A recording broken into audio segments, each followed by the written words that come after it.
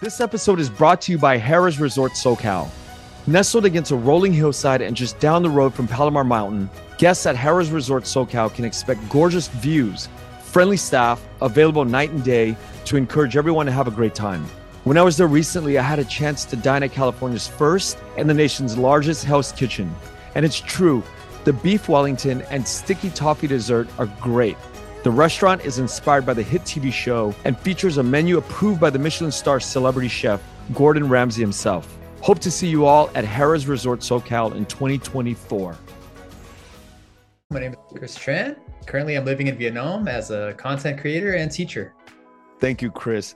First of all, congrats on all of the work that you've done. I've been following for a long time, and our mutual friend Melissa reached out and she's like, I want to introduce you to this person. And I'm like, all right, cool. And I didn't realize it was you who were making all these videos because I'd been following for a long time. So, I'm really excited about today because there's a lot of intersection between what you do and what I do. And it's like you're a replica of what I'm doing, but in a much more entertaining way because I'm having a lot of dialogue and conversations, sometimes a little too academic. So thank you for being here. I love that stuff too. My stuff's all over the place. So yeah, I love a little bit of academics. So I'm ready. Where did you grow up? Yeah, I was born in Northridge, and my family was just all around that area, just around the 818 mostly. It sounds like you were growing up alongside Vietnamese, but it wasn't it was really chuẩn. It wasn't perfect yet, right? No, definitely not. I would say it was, just growing up watching my cousins and other friends around my age, I felt like it was more chuẩn than other people, like my generation. And I think I attribute that to, mainly my mom, because she was so strict. Because I still have a really clear memory of her just telling me, you're Vietnamese, you're going to speak Vietnamese because I don't speak English. It was that simple for her. It's like, I want to be able to talk to you. So we're going to speak Vietnamese. And so in my house, it was just a rule. It was a tradition to speak to my parents in Vietnamese, my mom and my dad. I mostly remember my mom saying that rule. I think my dad was more lax about it, but my mom was really strict about that. And then the fact that also my half brother and half sister, these are my dad's kids, they came over later. They didn't come until I was maybe 5 or 6. And when they came over, it was already a predominantly Vietnamese household with, when my little sister, she was just a baby.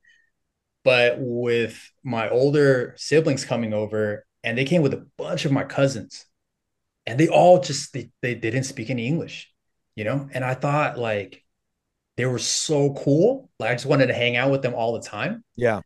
So I just tagged along, and since no one spoke any English, I had to speak Vietnamese. So it kind of forced me to do it. And I was around it so much. And then my family's huge. My mom has 7 brothers and sisters. Aunts and uncles were always over. They were usually living with us too. We always had at least, I don't know, 2 uncles sleeping over, and their eventually their wives, and it was always packed and just full of Vietnamese, loud Vietnamese all the time.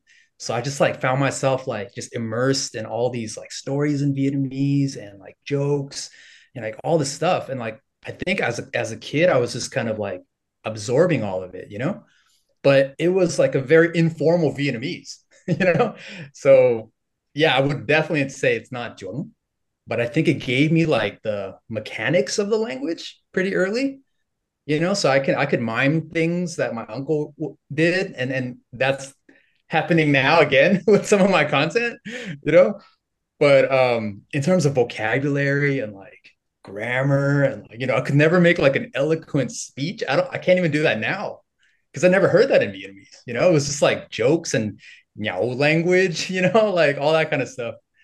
So yeah, I definitely wouldn't say chuẩn, but a lot of immersion since I was a kid. I grew up the exact same way. We had cousins that came over, older cousins that were stuck in the camps for 2-3 years. by the time they got here, they were just cool and they showed me how to play basketball and they were like used all the slang and all the aunties and uncles that were, their parents were. It was a full household of just Vietnamese, and I think when you are in that world and you're immersed and you're curious about what they're saying because everybody's laughing and it's Yeah. just a roar of energy in the house. Yeah. I Yeah. truly relate. Now, I want to get into some personal stuff about that, the step siblings, and Yeah. if you don't feel comfortable, just say so. But did your step siblings, and this has nothing to do with culture, I'm just curious, but did they come with their mom, their your dad's first the baby mama of your dad's step kids? No, actually they didn't. And even to this point, like, at my age now, I feel like there's so many questions, missing pieces to the story that, like, I just don't feel like if my parents aren't going to tell me, I'm not going to ask. But from what I heard, like she didn't want to come. She had a life going on already at that point, and my dad was like really trying to sponsor everybody, and it ended up just being my older brother and older sister and my cousins that got sponsored over when I was like, yeah, like I said, like 5 or 6. And when they came, did they get integrated into your family pretty seamlessly? I would not say seamlessly. I think it was a little awkward, because yeah, like, to be completely honest, like things were pretty volatile, Yeah. like family when all that came, like the dynamics got pretty weird, and my mom wasn't really comfortable with all of it. Uncomfortable or comfortable? Not comfortable, Yeah, not like comfortable. Yeah. like looking back, like she really loved my older brother, older sister. That those weren't her kids. Things were harmonious enough, like for the kids, Yeah. but like not for my parents. Like things got really weird for my parents, and they actually split when I was 11. Oh, So like kind of like, crashing and burning. And of course, like as an adult now, looking back, like, it was all for the better. But yeah, it wasn't like a seamless integration. And I wouldn't even say it was because of my older brother and older sister. It was probably a lot of things. And I was all watching it as a kid, yeah. Yeah. So That yeah. because that was like the first thing that came to my mind when you said that. I was like, wow, because and I bring this up now going back into the cultural side of it, it's very difficult for a blended family, especially with I want to call it a low tech, low technology. We don't have the language to deal with these sort of integrated situations. We don't know how to separate it. So hearing that your parents split up at when you were 11 doesn't surprise me. And I think that the American sort of psychology or the American way of sort of dealing with these things is a little bit more open and we probably look at these things in a much more technical way, and we kind of try to absolve issues in a very different way. Yeah. Yeah. Yeah. As a kid, I think, looking at it almost like through an American lens, like it was very confusing to navigate because all I knew was like what I saw in movies and shows, in the Yeah, 90s during that time. And it was like kids trying to get their parents back together, yeah, because it's like marriage is so, sacred. And like there's this kind of like this like cuteness to it, yeah.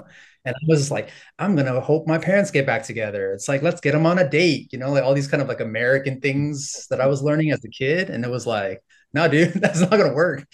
Like I didn't even understand how complex the issue was as a kid Yeah. during that time. And are you close to your older siblings today? Not so much my older sister, and I actually lost my brother No, I'm in sorry to Iraq. hear that. Actually, he served in Iraq. So we lost him 2008, like right after I finished university. Oh, I'm sorry to hear that, man. Yeah. And thanks for being, open up. And I know you probably didn't expect this to take that direction, but I like to just go on tangents, and when people get uncomfortable, then they would speak up. But I'm happy to share, and like honestly, I'm happy to do it, especially now after the last like 6, 7 months, kind of doing the content I'm doing, and then just having so much, positive feedback and people messaging me about how much they relate to my story, sharing about my dad, me coming back to Vietnam. And, I feel like the more open I've been recently, the more, just vulnerable. Yeah. Like a lot of people from the community are like, I feel the same way. That's my story too. And I'm like, oh my God, that's amazing. I've heard that so many times in the last few months that like I don't mind sharing. I really don't. I think it's like really helpful for our community to hear these stories. It's unbelievable how much we can relate, somebody who is consuming your content. For me, it's incredible. I probably could speak for a lot of people who watch your videos, because it's like you get down to some like nitty gritty details that you're like, oh my God, how is it that we all share these weird attributes, and, you know, to be Vietnamese has all of these small little weird things that are happening. And it's like the most obscure things. I'm like, how is it that you picked up on this shit that, that now you can put Yeah. in a video and we're like, all like, oh my God, that's us. I don't always even do it on purpose. Yeah. Sometimes it's actually people in the comments that like say something like, "Oh my God, we're all related." It's like, what really? This is just my aunt. This is just my uncle, or something that I experienced being like, not juang in the language here in Vietnam and like, true stories. And it's like, the reactions, I'm like amazed. Yeah. It's really something that across the board, a lot of us are experiencing.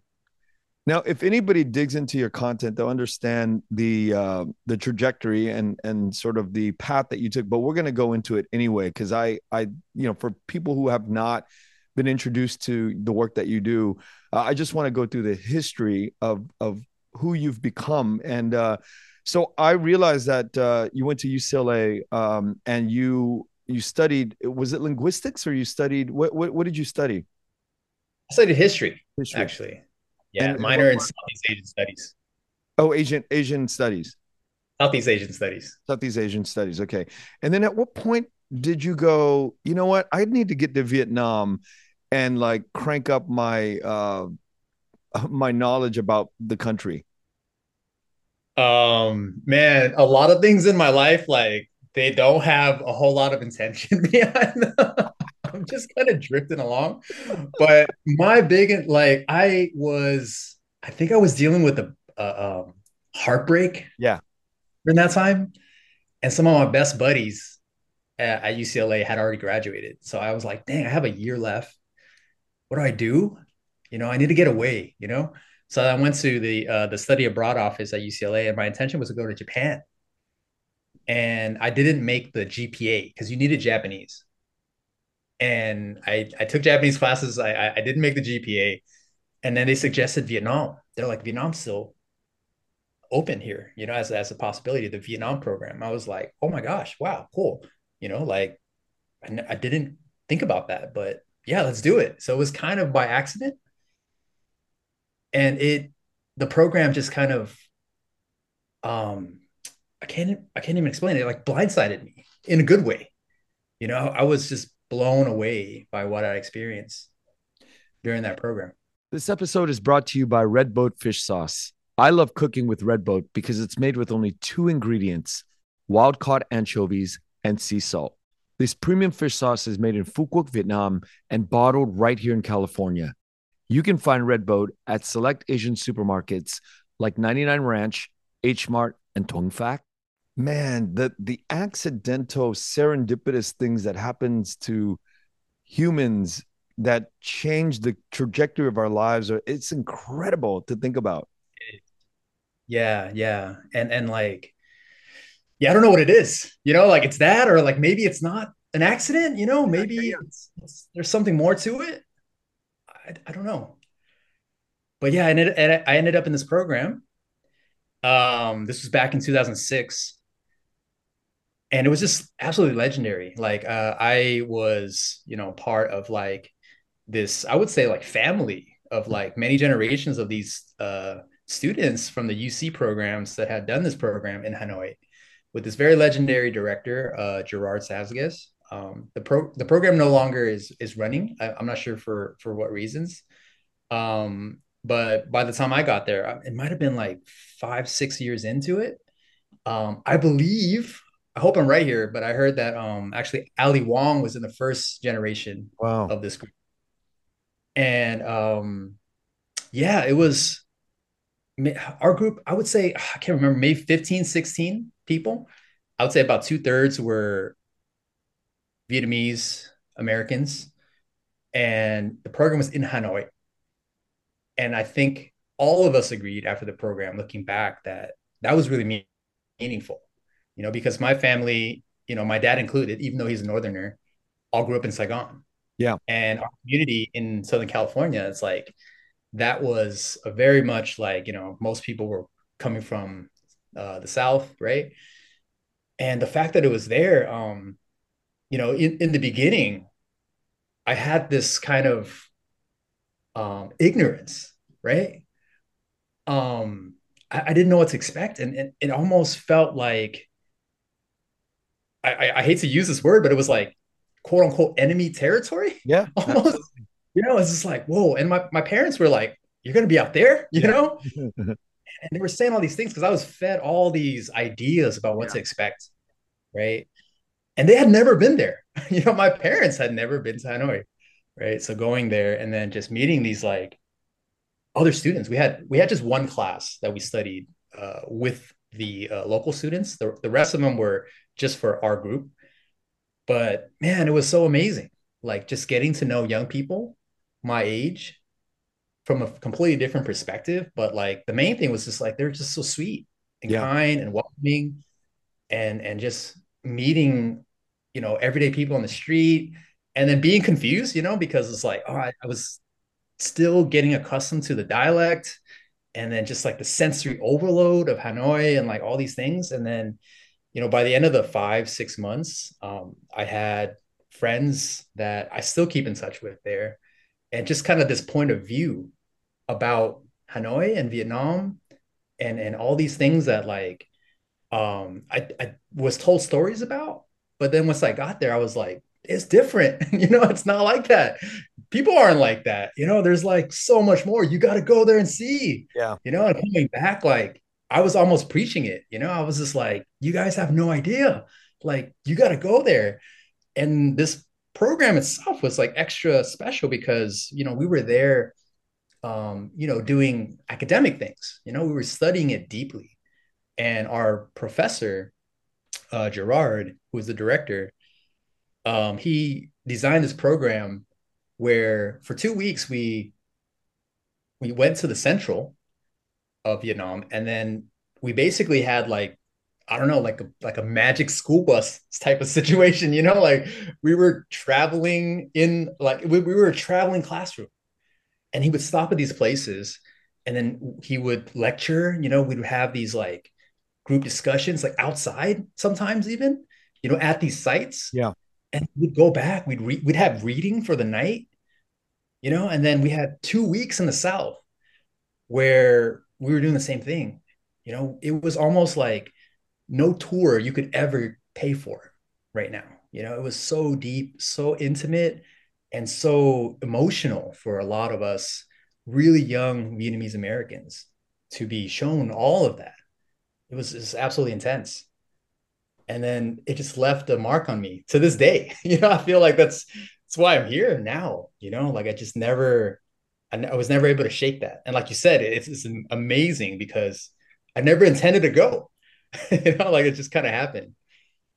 When we look at your content and we see sort of the editing, the polished final version, it's very entertaining, and on some level it's superficial so that we can absorb what we're seeing.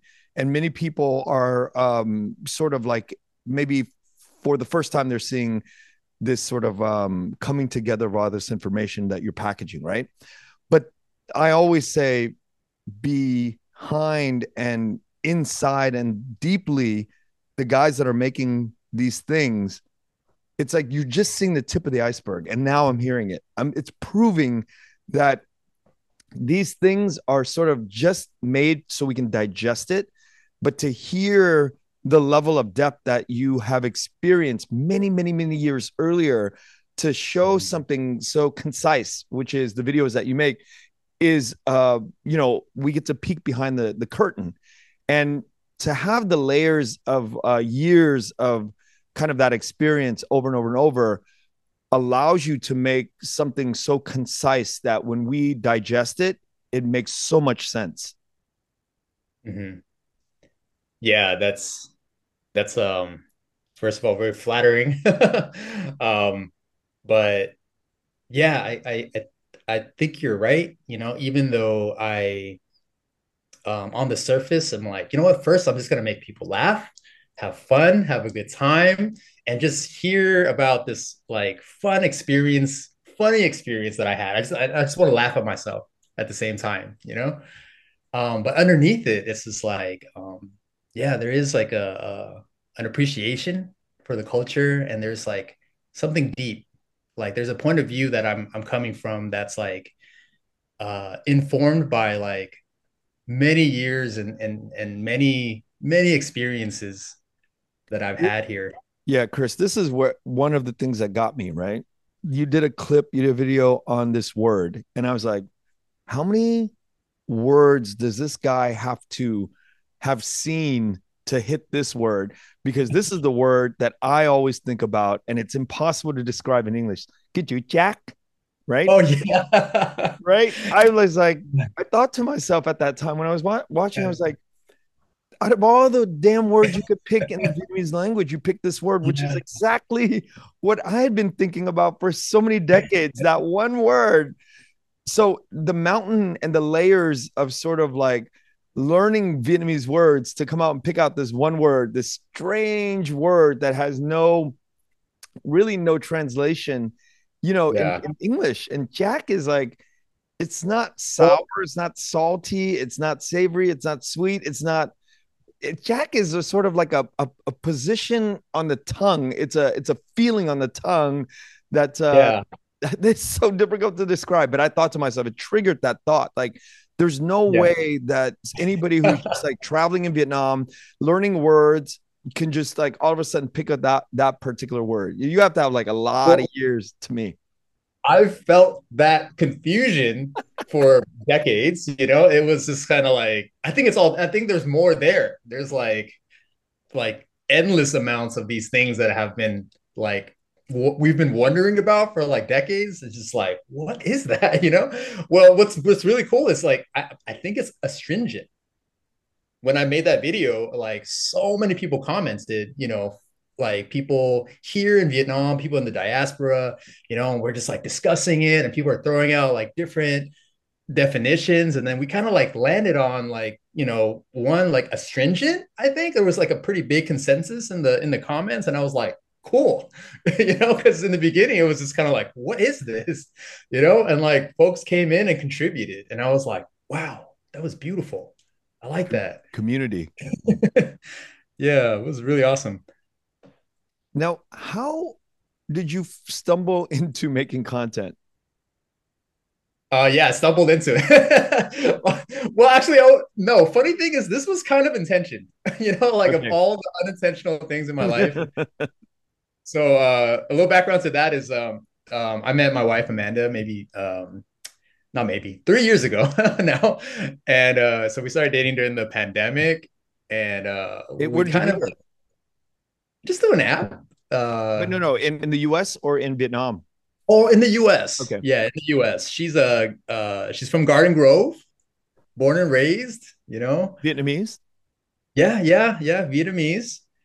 And yeah, we met on an app during the very beginning of COVID. And we were very bold. We just like, you want to meet up, and we were playing it real safe, like I just hang out with my dad, like she was living like in her apartment at the time. So we agreed to meet up, and then we really hit it off. And then during those months, like we were working online. I was teaching high school. Um, and doing it online was very tough. And her thing was also really tough online. She worked for this tech company, and I just came up with this crazy idea, like let's just let's just take a year off, like, and maybe I feel like there was this kind of collective feeling like that amongst a lot of people during COVID, where it's just like rethinking things about your life. And it's like, man, I work a lot, like, what if I just take some time off and just thought about life or something? And I just kind of pitched this idea to her, just kind of for fun. And then I just went home, crunched the numbers, and I was like, you know what? We can do this. I think we can actually take a year off. Wait, how long were you guys dating before you came up with this idea? um, 2 days. when was that? I should have wrote that date down because that was like a pretty pivotal moment. Yeah. But probably like 6 months or Yeah. something. And yeah, so long story short, we ended up doing this trip, and then that's when I started making content. I started making content because we took off. We took off for a year to travel. So we went to like all these countries after COVID, went to all these countries, and I was like, I want to make content.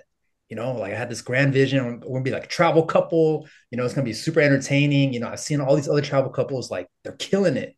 It looks like they started going and they never came back because now they're making so much money. Yeah. Never took off. like nobody cared. Barely our family was even liking it. I was just like, seriously? I'm like trying so hard to make these cool reels, like Yeah.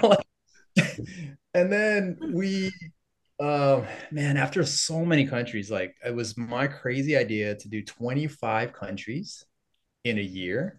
And we saved a lot. So we are like just so low budget on these little trips we were doing to these countries. And we were exhausted. It just, I had this fantasy and it just didn't come out the way I thought, and at the same time I was trying to make content, which really annoyed Amanda. She wasn't like super on board. And it ended up, just us like we finally stopped in Vietnam, and we're like, let's not travel anymore. Like just let's do like 4 months here. Like we didn't want to go anywhere, and yeah, in those 4 months, I started making a little more content, and actually, that's when maybe halfway through those 4 months, I was like, let's stay here, because it's looking pretty good, like comfortable. Me as a teacher, as an educator, I was like, there's opportunity here for me. There's a huge need for people learning English. And my wife really wanted to be a life coach, which was like really risky. It's kind of like something that you gotta invest a lot of time in. And I was like, it's a good idea, like let's give it a try. So then after that, after this like crazy trip, we decided to just move back to Vietnam, and kind of do a long-term thing. That's why we're here now. And then maybe a couple weeks in, I made a video just like, hey, we moved to Vietnam, with no intention of it like being blown up or anything. Like didn't even expect their family to even care very much.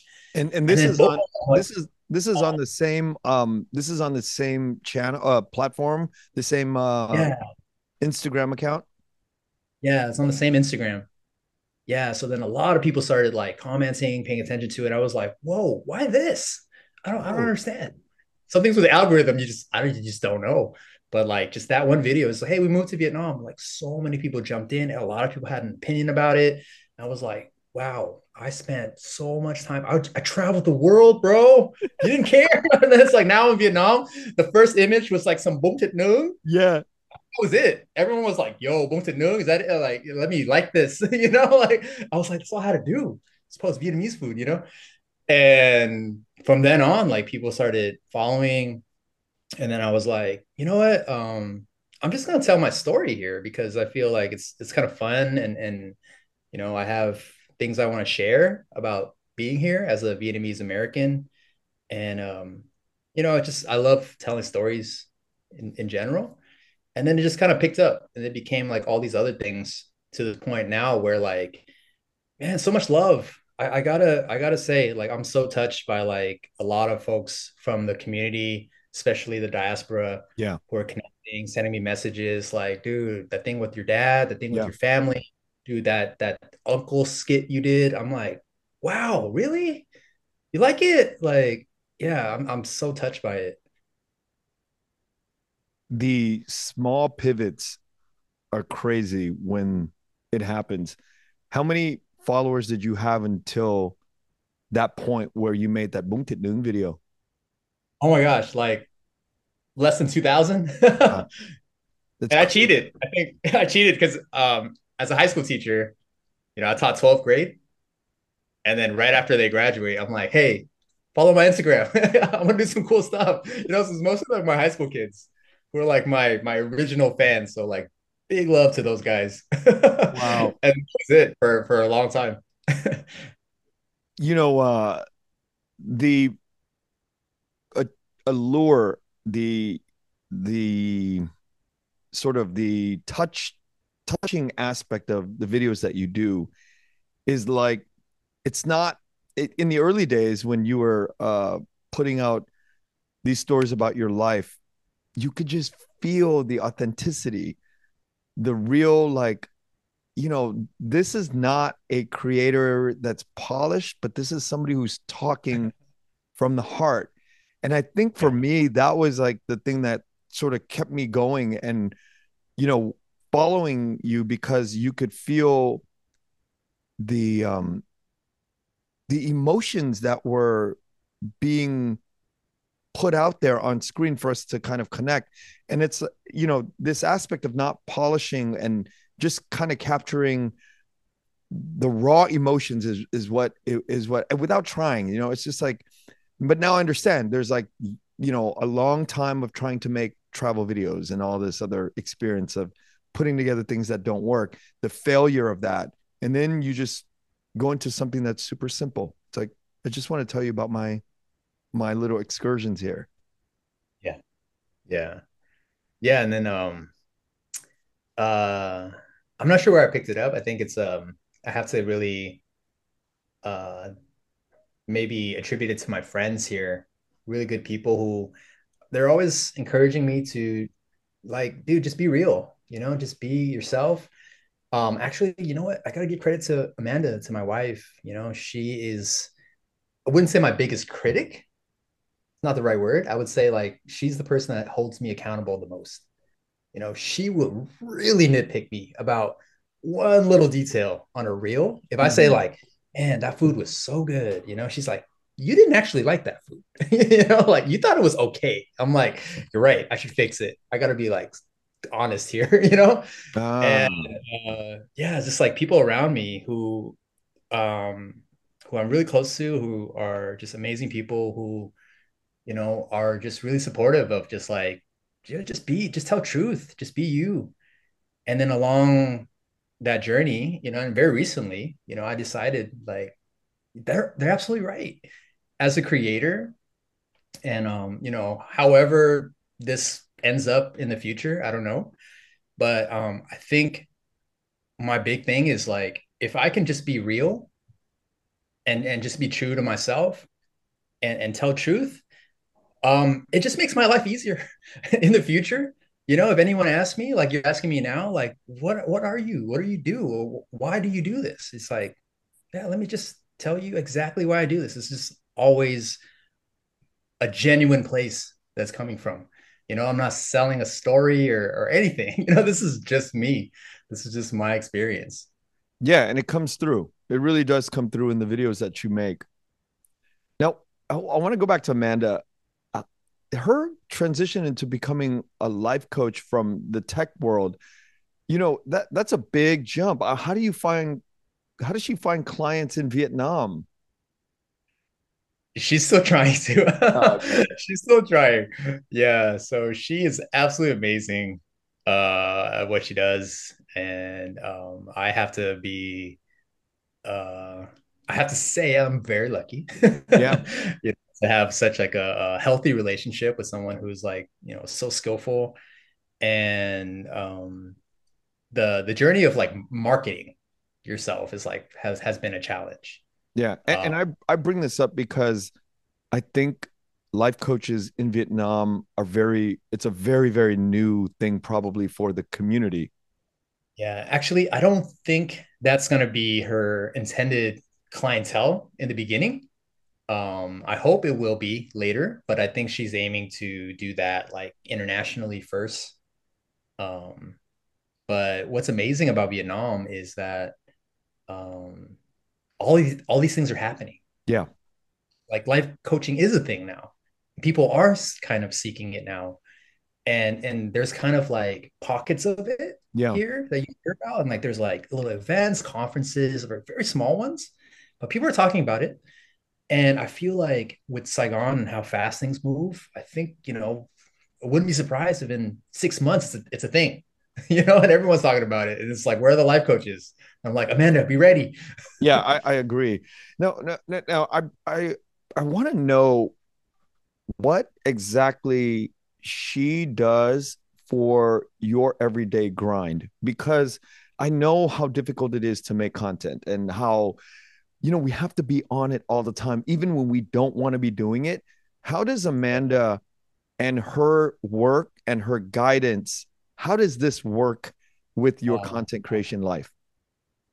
um, she is very good with like giving me space. That's number one, like not, um, I guess like I don't have to explain to her and reassure her I'm going to be okay where I am. If I'm going to be in a cafe somewhere for like 5 hours straight editing, you know, like no questions asked. She's like, you're just doing work, but she's very clear about communicating her needs. Like, so if it's like, hey, we need to hang out, it's been a while, let's have dinner, please put your phone away. We're not working, boom, let's just have us time. And I'm not so good at that because part of me is kind of like, I don't mind if you do that because, you got to work too. So like, let me do it, Yeah. and then she kind of brings me back to like, no, no, no, we can't do that. Let's focus on us now, so she's really good at doing that with me. And she's also has, she channels her mom, Vietnamese mom energy, Yeah. where, she'll show up with like, big glass of water, eat your fruit, like, takes care of my nutritional needs, like things like that. So, she's like, hey, get your sleep, so she's really kind of helping This, me keep an this eye is on my health. this is not the answer I was looking for. I was thinking like, here's your schedule. I need you to be accountable and intentional. Here is Oh, yeah, here are the it's so much parameters. deeper. Yeah, Yeah, yeah. just like you need to like live and like, be healthy, like yeah, that's her main thing. Yeah, um yeah, just all the human needs. Yeah, yeah. And now, you know, I'll transition over to this idea of the ao yai, because you've done several clips. One in particular, obviously, with the designer. And this is a topic I talk about all the time. I think that in America, in the diaspora, we have an emerging sense of pride with wearing the ao yai, especially for men. I think for women, it's always been sort of like okay to wear it anywhere, weddings and all these wonderful events. But for men, it's becoming a trend that we saw in the last 3 years, and I want to wear it everywhere. I Yeah. just want to Yeah. the ao yai Me and too. everywhere. But I get pushback from some of my friends who've lived in Vietnam for a long time, and they said it's not appropriate. So I want to get your kind of your, because you've lived in obviously both countries now, and you have probably like a deeper, richer understanding as a result of talking to a lot of people. What do you feel is sort of the appropriateness? Can we wear it anywhere we want, anytime we want, or are there kind of parameters to this? That's so interesting because I think there are parameters, Mm, and I don't know if those parameters are like having to do so much with tradition. Because I feel like here in Vietnam, I have shown up in Ao Yai at places, full of people, who live here. And I don't think they give me like weird stares or anything, but they're kind of like, okay, that's interesting. Like he's in an out yai. No, none of the men are in out yai. Maybe a few women in it. And I'm so happy wearing it. yeah, yeah, So yeah. I don't know. I can't really speak so much on all the parameters. I have been told sometimes like what colors are appropriate for certain things. Like don't wear white, don't wear black at these things. Don't go to a wedding in a black eye. You Mm. know, and like, people are explaining things to me, you know, and then someone's like, wait, no, that's a Mekong thing. And I'm like, okay, I have Oh, no idea. wow. You know, I would wear any color, Yeah. like I have no idea. So people are kind of educating me on it, but I don't know, like I said, like what is tradition and what is just kind of like it just it's just Norms. weird now. Don't do that, you know. Yeah. Like I don't know. And I feel like coming back, I am kind of this like very enthusiastic kind of Vietnamese American coming back. Like let's embrace it, you Yeah. know. Let's wear it everywhere. And I don't know how widespread it is, but I do see a lot of young people wearing it and making it look good. You know, like I do feel it's kind of coming back with the younger generation, like younger guys, but I don't know how widespread it is. But I'm happy to join it. Yeah. I was talking to a friend of mine, Sophie Baocheng, Yeah, last night. Sophie. Yeah, you know Sophie. Shout out to Sophie, mommy and me. We're Yeah. talking about that, and we're like, we love wearing it because it's so much easier to look good than regular Yeah. clothes. You know, you got to wear designer clothes or whatever. You got to like really spiff it up. But when you put on an yeah, it just simplifies everything. You don't have to worry about matching. You just put that thing on, and it's like now we're set. The tone is set. Yeah. Yeah. And you can rock some like nice shoes with it. And like, Yeah, yeah, it feels good. And yeah, it's so elegant and at the same yeah. time, you know, fun and free. Yeah, I love it. Yeah, But it's a you shame. Like there needs to be more. Yeah, but More in America, like it's not as it's just weird when you're out in public in places that are not a Vietnamese gathering, you know, like if there's a premiere, a film premiere or whatever, it's you just can't like show up in an Ao but you should be able to, right? you It's a should. garment. Yeah, why not? Other cultures do that. Yeah, but there's like this connotation to wearing it because it's like you know, is it a cultural event? Is it not a cultural event? Is it a formal event, not a formal event? But it's really just a piece of clothing if you think about it, right? But there's this all of this meaning that's stacked on top of the actual garment that you know that I want to kind of break the barriers and wear it as much as I can, but at the same time, you know, there's this fine balance of like not appropriating it for I don't know, common use or Mhm. it's just the weirdest thing. And I think there's a lot of gender sort of parameters that are involved in, you know, for men and women. There's just very different uses for the Ao. Right. Right. And yeah, I really want to dig into that. You know, like I just don't know. Like just like I told you about how I don't know what the traditional rules are about when to wear it, when not to, and what colors you should wear. I don't know why it what was the transition out of it for men? Like why did men stop wearing it? Yeah. Or were And they ever really allowed to wear it from the get-go? Like, yeah. you know, this episode is brought to you by Somkai Distillery, my only go-to gin company. Established in 2018, Somkai Distillery is Vietnam's first gin distillery, founded by Daniel Nguyen, a Vietnamese American from Southern California. No matter how many people I have at my parties, we are always pouring Somkai gin. Somkai gin is handcrafted in small batches and prioritizes using botanicals and ingredients that are native and heirloom to Vietnam. The result is a product uniquely Vietnamese in taste and aroma. Somkai is now growing to include rice wine and traditional Vietnamese herbal liqueurs similar to Amaro. Somkai prides itself in Vietnam, from the farmers who grow the fruits and herbs to the artists behind the artwork and design. Somkai is a community effort of people who are proud to be Vietnamese and collectively embody the spirit of Vietnam. I've had oh yeah, designer from Saigon come on, and we talked a lot about this in Vietnamese.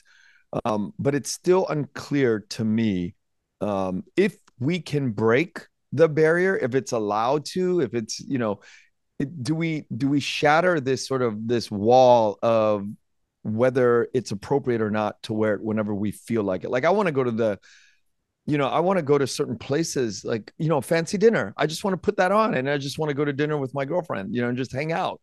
But I don't know if that's appropriate. I think it's one of those things where like let's just do it. See what happens, you know? Yeah, we it's like, we can normalize it, right? yeah, someone has to make those steps, right? To like kind of, you know, be okay with people asking questions and maybe those Yeah. weird looks. And it might surprise us that people are like, hell yeah, like that's awesome that you're wearing that. And it's like, okay, cool. I thought this might be weird, but now it's nice. Yeah, now I have like five in my closet. Yeah. And I'm like, Yeah.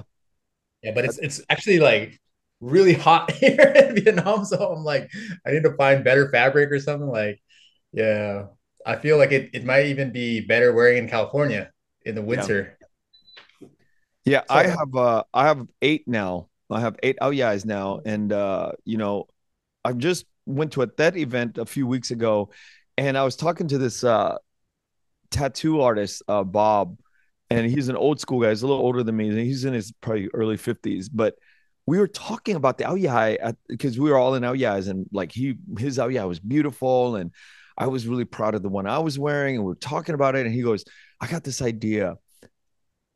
You can't like always wear the same one. You can't, they get old because you can't keep showing up in the same one. Sometimes you only own four or five and you just go to all these events in Orange County. You can't like, he goes, he has this idea at his tattoo shop to put up like a rack and he'll put his old ones on that he doesn't want anymore and you can swap them out because men's sizes are cool. sort of universal. Yeah. Oh yeah, I swap. Oh I yeah, like it. swap. It's such a Yeah, brilliant idea. that's You could awesome. just no questions asked, go in, swap one out, pick up a new one, and you just kind of like recycle them through. It's just what a beautiful concept. Yeah, yeah. You know what? Like now that I think about it, if like that was taking off and like more people felt comfortable about it, man, I'm just imagining like possibilities, like how cool designs would get, Yeah, and like people matching it with like certain pants and shoes and like, just like I mean, it's just a piece of fabric, but I think the possibilities are endless. It'd be really awesome to see what people do with it when we're allowed to. It's just like, when we're back at like, seeing it as something that we're proud of, that we want to, yeah. continue to carry on as a culture, as a custom. Yeah, it's just like endless possibilities. Yeah, but it goes beyond even carrying on this tradition because there might not have been a tradition for men wearing aoyai outside of funerals and weddings, right? So it's like I want to go to a nice restaurant here in LA and I want to wear, I want to wear something that looks like a designer, like it's like so my mother in Vietnam before 1975 was an aoyai maker. She made Wow. them like women would come to the shop. She had about like 10 seamstress working for her in Saigon. And she was in that world for very many years. And then she came to America in 1975 and then got into window coverings, making draperies. So it's like sort of transitioned out and she hated making aoyai. 50 years later, my mom last week just made my aoyai for the first time. So after 50 years, Oh, she's never made an aoyai. She just made the first one after 50 years for me. And it yeah. is, I went out and got like a stretchy dark blue denim, and I put gold knit fabric buttons on it. And it looks straight dope, right? It's just such a Yeah. beautiful thing that I now want to wear at an LA restaurant. I want to go out and wear this, and Awesome. and it's just like, okay, that is not a an outfit that you would wear to an LA restaurant, but I want to start doing that because I'm Yeah. so damn proud of like the way it Yeah. looks, and you can Yeah. wear it out at a restaurant. People be like, "Oh, what's that?"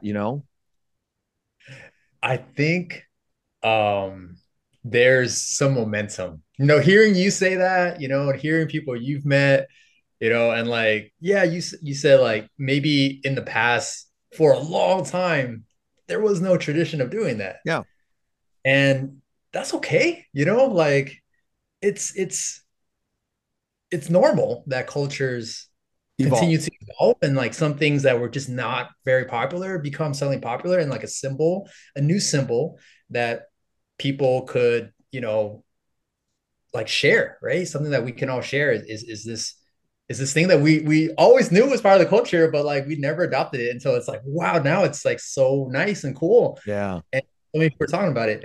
I, you know, with my designer friend here, An Trung Dang, he talks about the same thing, you know, here in Vietnam about normalizing it again. Yeah. And he's normalizing actually like the traditional one. You know, he's very much about like the old fashioned style, you know, solid color, like, you know, just the cut and everything. And like he talks about how beautiful and elegant like the traditional cut, the traditional style is, and it's very recognizable. He told me that it's always been like just one big piece of fabric. They just sew on the arms, right? I didn't know that. And he said, you know, that makes it very indistinguishable from other traditional men's, I don't know if you call it dresses or like costume. Um, and yeah, there's this very symbolic of Vietnam. And he's like, you know, we're gonna try to bring it back, like let it get seen again. Um, and like I said, I see young people now, you know, embracing it here, wearing it again, you know, young guys and like with awesome shoes and like, you know, Yeah. like one up or whatever it is. Like, yeah, it's happening. And it's so cool to see, you know, it's cool to see what the new generation is I want to say like readopting or you know exploring that's already been there, You know who like the they're bringing to the forefront. new generation is? Gen Z. No, it's you. You. Oh, When you say the new generation, you just described all these brother, things, and I'm like, this is you. You're the I'm one. not young, bro. I I'm not. know, but we aren't that young, but we are the new generation. We are the Are the new generation. You know yeah, what? Yes, we we are are. the yeah. We got to Yeah, own that, right? Because we you're gotta own that. describing Now, all what am I these things. saying? You're describing all these things. I'm like, you're actually describing the videos that you make. You know, being okay with all of this stuff and kind of bringing it beyond because I'm sure that the young people in young men in Vietnam are not wearing aoyais and thinking about the implications that we are because we're having to like kind of negotiate in our brain what the international world looks at the way we practically use it for, right? The oh yeah, and we're like living on the edge of that sort of like that the way people are viewing us. But and people in Vietnam are like we're Vietnamese. It doesn't matter. We go to weddings, funerals. We go to certain events and we wear the oh yeah. But for us, I'm like I'm trying to like really infuse in this conversation. I'm gonna start wearing them to dinners. I'm gonna start. I have a birthday dinner tomorrow night, and my mom just finished this out yeah for this big that I have for this weekend. I might just bust it out and be like, go to the restaurant with like 10 people, Vietnamese people at this Japanese izakaya restaurant and wear Yeah. it and just be like, what's up? I'm just going to wear it. Nice. What does your mom think about you My mom bringing said dinners to and things? my mom said to me a year or two ago when I started to wear oh yeah more, she said men don't wear oh yeah. We Uh, only this that's is how. only for when you get married or Yeah. back in the old country, in the north, you wear the all black for a funeral, or you wear all Mhm. white for a funeral, but that's not really oh yeah. So there's all of these sort of and she's really surprised how into this I am. I'm just really, it's one thing that's part of this Vietnamese podcast for me, the lifestyle of, this quảng bá, this push for Uh-huh. the external, the visibility, the physical visibility of who we are. And, Yeah. maybe it's not such a big deal in Vietnam to 100 million people, but like to the ones that are like living out here in, satellite divisions of the Vietnamese culture, the diaspora, Yeah. it takes on a whole new thing for me, especially. Yeah. That's a beautiful thing. Um, yeah, it reminds me of because what my wife Amanda was just home recently for that, you know, in Garden Grove in Little Saigon. And I don't remember it ever being that big. I had attended a few times. I volunteered at Bolsa Grande, at the festival, and like I saw like the concerts we had there. That was big for us back then, but like it was pretty small still compared to Vietnam, of course. Vietnam is massive. And then Amanda went back. She grew up in Garden Grove, and she said, "Man, this year was huge. It's huge. Was huge, like, all over the place. And like there was like tons of kids in Ao Yai, Hmm. like she was like, yeah, we're going to temple. And I was like, what? Isn't it like midnight? She's like, yeah, they got like midnight temple. It's like crazy out here. And I was like, that's cool. Is that something new? This like new energy, this new momentum? It I is. don't know. I remember hearing that when I was younger. It's new. It's new. That's awesome. That's amazing. The kids today are surrounded by pride, which is so beautiful to watch. I was at the OC Fairgrounds, and there's tens of thousands of people that come in through that door over that weekend, and everybody is having a good time. And I know it can't be, because I took my own kids. It can't be fun for the parents to do this, but I thought about, while I was there, it was like, this is the new tradition. This is what we do. We go to we go eat, we go to the fairgrounds. This is what my kids are going to be doing with their kids many, many, many years from now. We're going to celebrate that here in the United States at this OC Fairgrounds, because that's like the Mecca. And there's all these like little booths, and there's like a little village that they it's a makeshift village that has all these that symbols and part of like village living.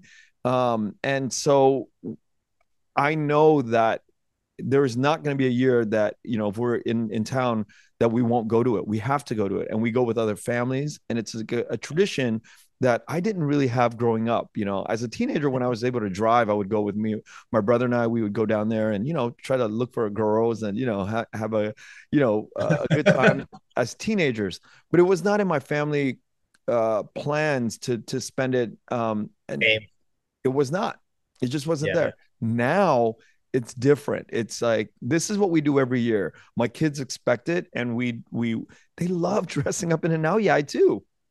Nice. It's such an amazing thing that's happening in the Vietnamese world today. Yeah, that's so cool. Yeah, that is kind of like something that's been picking up momentum, right? Because yeah, like you said, I remember growing up, I didn't know much about it. Yeah. It was a trip that my family did, from the valley, driving down to uh we call it Santa Na, right? OC area. That's a crazy thing too. The Santana, like that, I can get into that. Like, I could talk about that for an hour, because there's implications to that.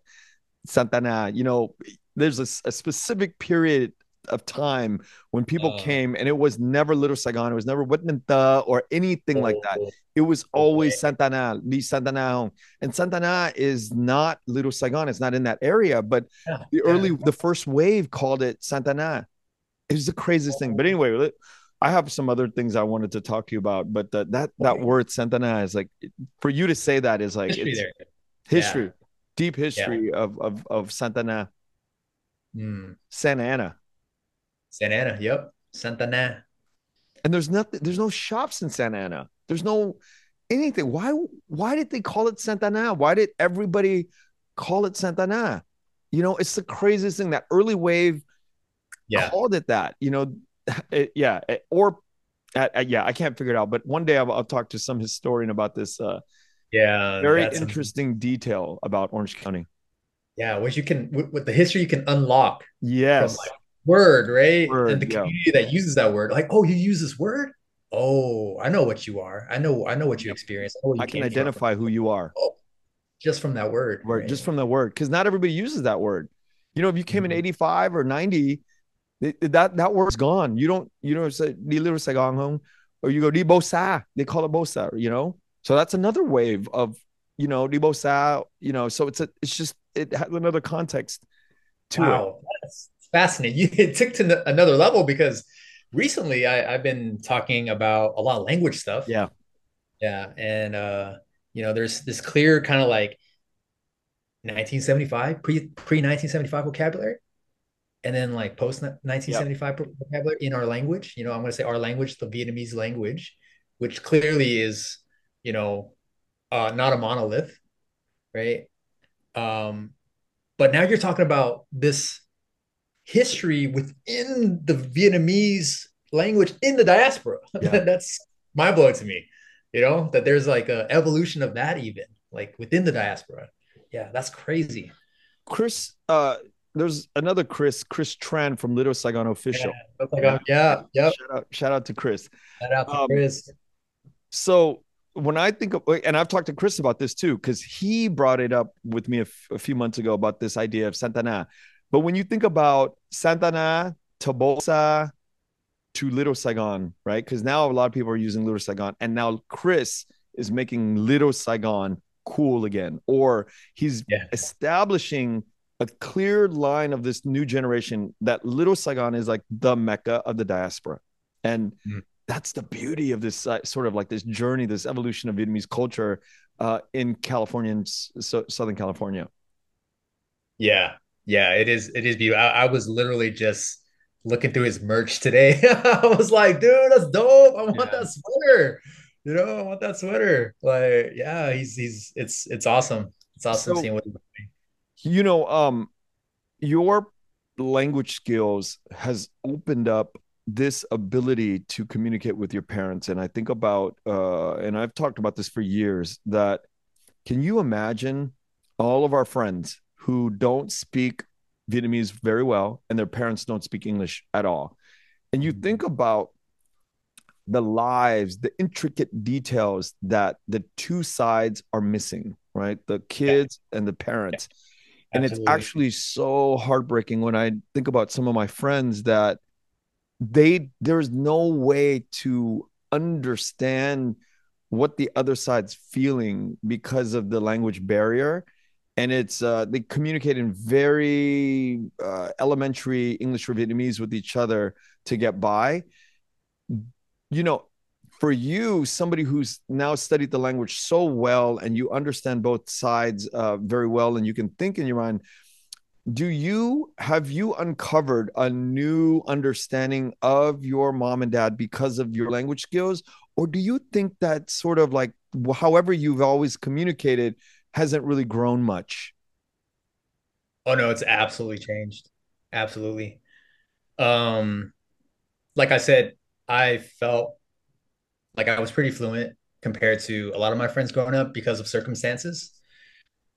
But it was a very service level. I can't imagine like having the depth of conversations I've had with my mom and my dad in the last maybe like 15 years.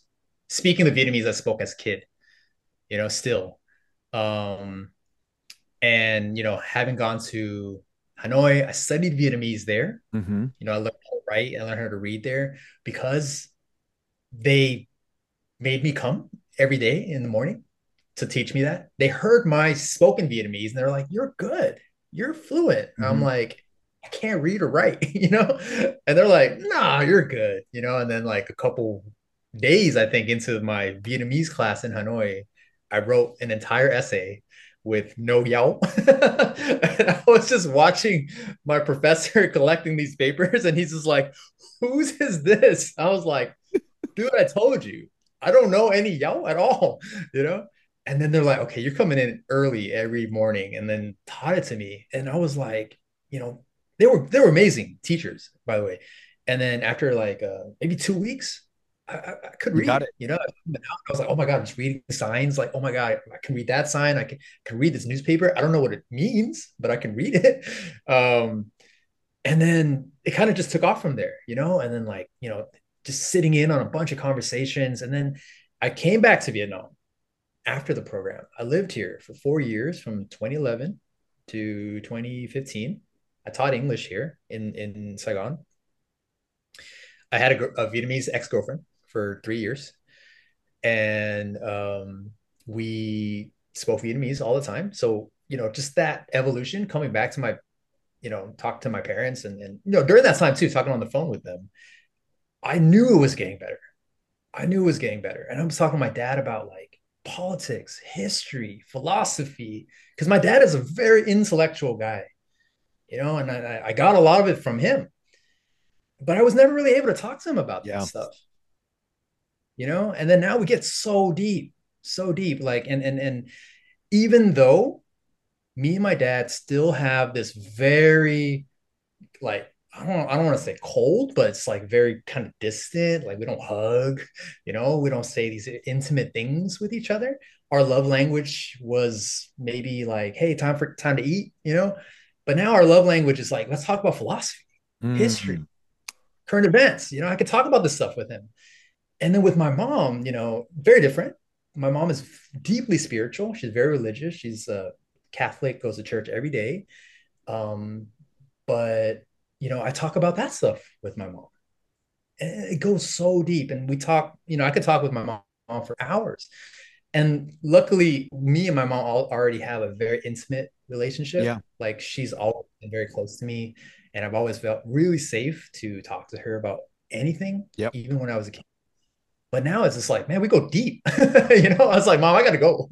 Like I gotta, like, over here it's like lunchtime. I'm like, I gotta eat, Mom, And like, so we get so deep. And I really have to feel like, the language does so much.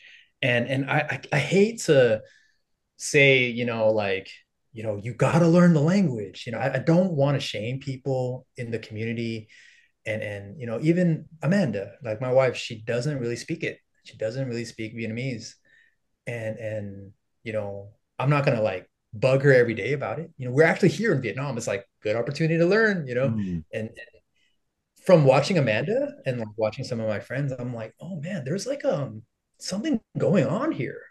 And I spoke about it on one of my reels because it hit me. I was like, oh, there's some kind of emotion involved here, because if it felt good to learn Vietnamese, and you've always kind of been like, oh, Vietnamese is fun. I love talking to my parents. It's great. Like, oh, I don't know enough. Let me learn some more. It's not that simple. There's some mm. kind of Barrier. emotional There's a barrier. barrier. I'm like, oh man, like I really want to talk about that. And this is like, I made it really clear in my reel. I'm like, I'm not studying, even though I did get my master's in teaching language, took a bunch of linguistics classes. This was never a thing that I specifically learned about, like the emotional barrier to people learning heritage language. I was like, oh, there is something there, because emotion and trauma and family dynamics, that is very much, Vietnamese experience, for diaspora folks and here, like just, and now there's a different manifestation of that kind of, complicated dynamic is the language. The language didn't blossom from that, and I'm like, there's got to be something like that going on. And a lot of folks like just opened up, in this reel. There, so many people were like, man, I think you got it. Hmm. I feel very uncomfortable when I speak Vietnamese. I feel really like, you know, weird memories of like, trying to speak it. I feel so much shame and embarrassment, and all these things. And I was like, man, and yeah, it does relate to some theories and linguistic things I've learned, where it's like, it's affect, right? It's like if you didn't have a learning experience that was positive, like, you lose Mm. motivation. You're not gonna keep learning it. And we start to develop a separate kind of identity community, almost, where like Vietnamese is there, but kind of like not really, and it's kind of become its own thing. And me as a teacher and like as an academic, I'm just kind of like, that's what it is. I don't jump in here and say like, no, that's wrong, we shouldn't head in that direction. I'm just kind of watching it. This is kind of what's happening here, and I'm not here to make people feel bad, but I could share my experience that it has really helped. It has really helped. Yeah. And now, like being a creator that's talking about language, talking about these things. And I even made a course. I made a pronunciation Yeah. course that was really scary to do. Um, and and I'm just kind of like maybe moving people maybe in that direction, but like not saying like you have to, don't Yeah. worry about it. But if you want to, it's there, you know. No, no, no. Let's move people in that direction. Why? Why not? Why would you dance around this? Where can we find this course? Let's talk about Yeah. what's wrong with you, Chris? What's wrong? Why are you? No, no, no. Take Let's my course, goddammit. take your course. Take Chris's course. All right. Where can we find that course? Oh, it's on my Instagram. It's the link like right on there. And yeah, it was a dream of mine. Mm, Long time. Had this conversation here in Saigon when I lived here. This is back in 2011 or 2012, sitting with my friend Filipino. And I was like, dude, I'm gonna make a course on how to teach Vietnamese because man, I feel people needing it, and I feel like back home, like, yeah, you can learn it, but I don't think it's that easy to learn. It's not all that right. accessible. I want to get into this. I think there's this really important thing to talk about in terms of how difficult and how easy the language is at the same time. Yeah, Uh, let's talk about that. I've been teaching my children how to spell in English because they're 5 and 6 years old, and it is driving me crazy to teach them English.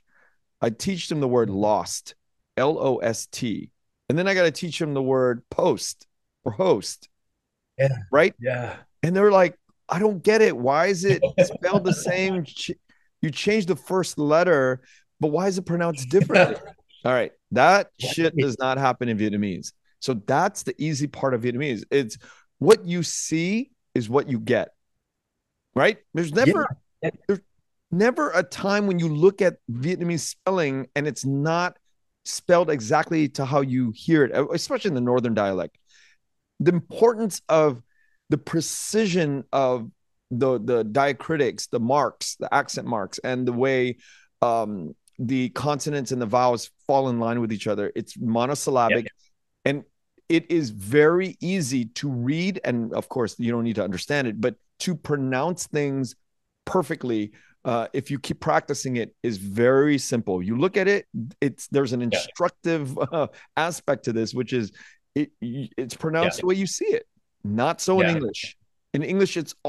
it's all over the place. Crazy. It's Yeah, it's crazy because of the amalgamation of French, Latin, Spanish, hip hop language, like all kinds of like yeah, language you hear from hip hop. I mean, it's all over the place. yeah, But Vietnamese is very, very basic, monosyllabic, and it can only go one way.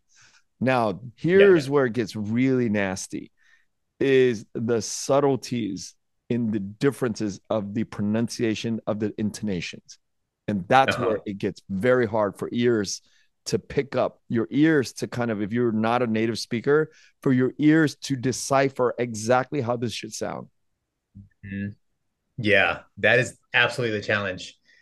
Um, yeah, it's been crazy, like kind of being in both those worlds, teaching Yeah. English for many years.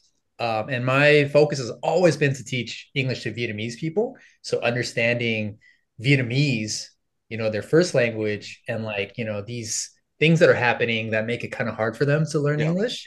And it's like, okay, I understand why that's happening because, I speak Vietnamese. And it's like, okay, let me help you with that.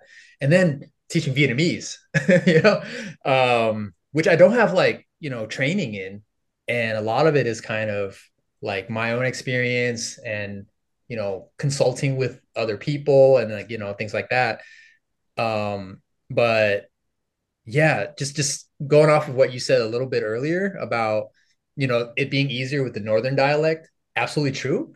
But what I've learned is that even with southern dialect where it feels like it's doing like kind of weird things that Yeah. aren't matching with the written script, But there's it's still actually still rules. really predictable. Yeah. Still rules.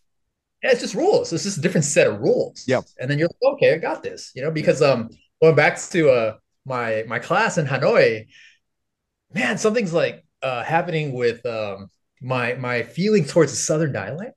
I'm very proud of it. And Mm. I think it's very much a subconscious thing from when I was a kid. It goes back to the emotion thing. I live in a two dialect household. My dad speaks Northern dialect. but I was really close with my mom and my mom's family. So I think as a kid, I was just like, my brain just picked Southern dialect. You know, when I was in Hanoi, it was a lot of Northern dialect, a lot of Hanoi dialect, you know, and then I was like having to read out loud in class, you know, Wow. and just reading this text. Like, I refuse to read Northern dialect, this text. I was just reading Southern dialect. You know, my professor's like, all right, buddy. It's like, I see what you're doing. That's I fine. You can go ahead, you know. see your He didn't stop trauma. me. Yeah, I was just like, you know, all the yeah, you know, like Yeah. like, you know, just all the I don't want any zuz in here, you know, like, and it was just because like I didn't want to lose that like intimacy I had with my dialect. That's my Mm. mom, that's my family, you know, and and then I realized that like you could do that. You could do that with the Southern dialect. You can read this hex in the Southern dialect. It's like all the patterns are pretty straightforward still. You know, it's just like it'll do this. It'll be this y sound instead of a z sound, you know? And that's so fascinating. And then with English, wow, very challenging. With Vietnamese learners, I have to teach them what's called the International Phonetic Alphabet, which is like transcription. They have to transcribe English. So this is the symbols for actual sounds. You know, like you're saying earlier, like post, right? Post would have specific symbols so that you know the vowel makes a O sound. You know, it would be different from what you're seeing in English written script. You know, that's basically what you see in the dictionary, right? This is actually how you pronounce it. We were never really taught that as kids, you know, in the US, You just pick you it know, that up. those weird symbols next to the word. Yeah. It's like, what is that? That's how Yeah. you pronounce it. Like, I don't even know what that means. It looks like a different language. Yeah, we had to teach that to Vietnamese folks here learning English. Yeah, so it is such a different animal, such a different animal. We have gotten into a lot of different things, and I could speak to you for hours, Chris, because I think we share a lot of sounds like my mom and your mom go to church every day. We're Vietnamese Catholics, and that's not normal. It's but there's these things that you and I share in our journey. We have a deep fascination for the love of language, ao yai, and all these things that are cultural. But now I'm going to end with this question. I'm starting to say it a lot, and I don't see any pushback. But OC Vietnamese food and food in Vietnam. I Oh, controversy. controversy. And I've been to Vietnam for the last 25 years, and I go back quite a bit. And I'm not saying that the Vietnamese food is not good, but I'm just saying that to me, OC Vietnamese food is very it's the beef, the ingredients, the produce here. It uh, surpasses anything in the world. Orange County, Little Saigon Vietnamese food is like the best. It ranks up there at the best. Now, I'm not saying like there's these food stalls that are on the streets in Vietnam and Hanoi and Saigon. Yeah, there may be some mi quang places, but it's still for me the ingredients and the meats and and all of the raw materials that you put together, it just can't compare to Orange County. What do you think? oh, You cover food quite a you're bit. gonna expose me here. But I said earlier, gotta keep it real, speak truth. And I gotta say, we haven't found pho here that Right. really hits a spot. Everybody says that. Man, yeah, and I come back to California and like first bowl of pho, I'm like, this is it. This is what I was missing. It's completely different, like the beef here, the soup, like, and like just I don't know, maybe it's also the ambiance and like, the table setup that they got. It's just like, oh, this is it. But the pho is definitely different. The We haven't pho. found it. Me and Amanda both share that, she being from Garden Grove. We both like, have that consensus here. We're like, wow, why can't we find good pho here? We haven't found it. Other things are good here. Kom tam, lots of really I'm good gonna dishes break. here. I'm gonna break down. Sale. I'm gonna break down the pho thing. I'm gonna break it down. I'm gonna Yeah, break it down. go for it. When you think about the cost of food, right? You think about the cost, and it all goes back to the cost of food, right? So if you want the like the high quality shit where it's like you're eating it and this is some dum da, it's deep in flavor. you got to use good ingredients. Beef bones that come from the United States and specific parts of Northern California has a lot of cattle, and it comes from this well sort of established centuries long of breeding, cattle that is made to be like the best quality in the world, right? So you are making broth from like the best shit up here in California, and you bring it and you make it and you use the best ingredients for your pho, so you get the gelatinized form of you're sipping it. If you Yep. do that in Vietnam and you bring in the best cows, your bowl of pho would be like easily $20, right? Yeah, you heat it Easily. over. Like, And how much is $20? And it's like nam cham ngang, right? That's unheard of yeah. to get like a $500,000 Philippines, nam cham ngang. furious. It'd be Yeah. people would be up in arms if you had a $20 bowl of pho in Saigon. You're eating a dollar, $2 bowl of pho. So the Yeah. ingredients that you're eating it from, I don't know where they're getting the cows from, but you're not getting California beef and you're not getting Australian beef. You're getting beef from where are you getting this beef from?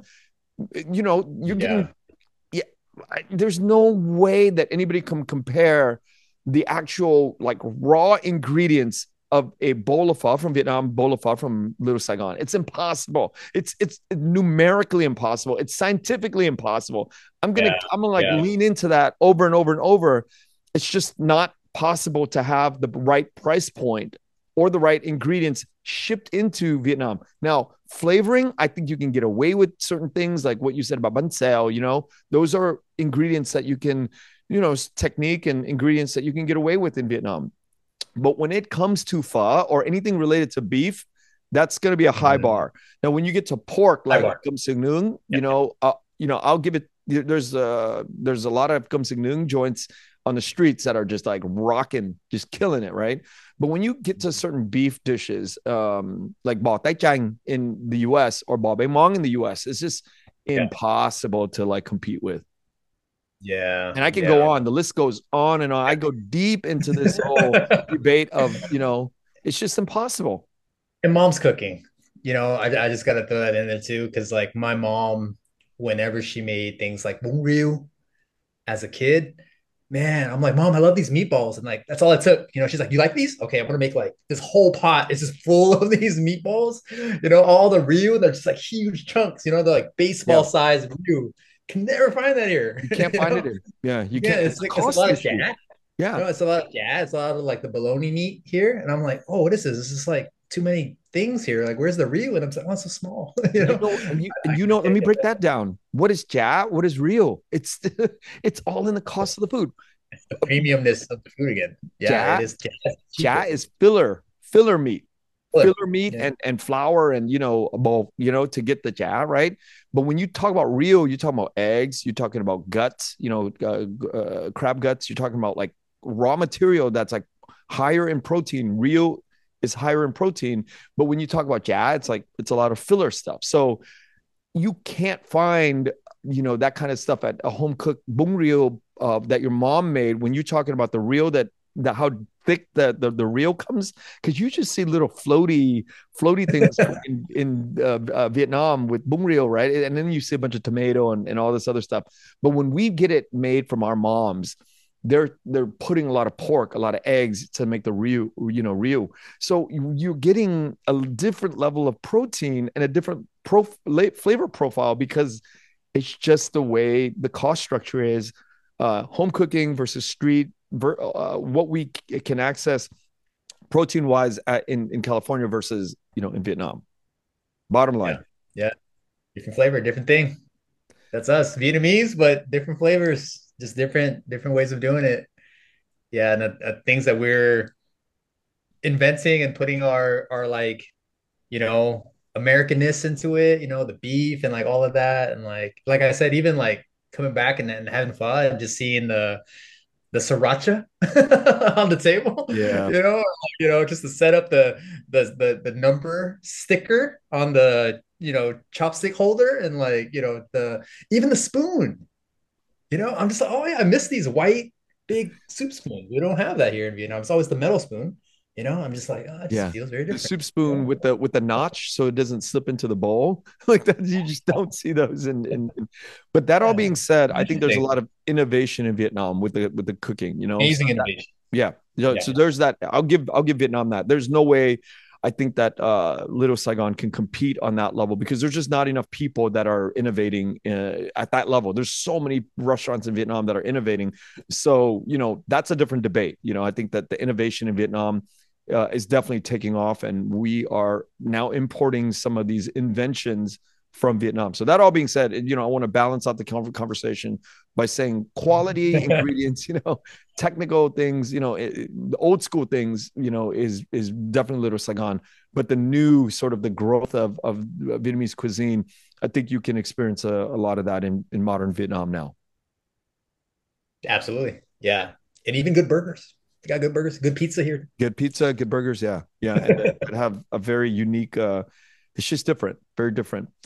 But Chris, thank you so much. You are a Thank you, brother. trooper, and I look forward to more content. What's your handle? What's your Instagram handle? Chris.tran.travels. Chris.tran.travels. And, I wish you another decade or two of creating wonderful content that we can all share and grow from. I hope so too. It's a lot of work, like you said, but it feels amazing. Amazing making people laugh and talk and discuss. So yeah, I'm gonna keep going. Yeah. Yeah, thank you, brother. Thank you, Chris. Thank you once again. Thanks, Kenneth. Thank you for listening to The Vietnamese with Kenneth Nguyen. Special thanks to Brittany Tran, to Jane Nguyen, Catherine Nguyen, Tina Pham, Sydney Jamie, and Christo Trin. Please find us on Instagram, Facebook, and TikTok at The Vietnamese Podcast.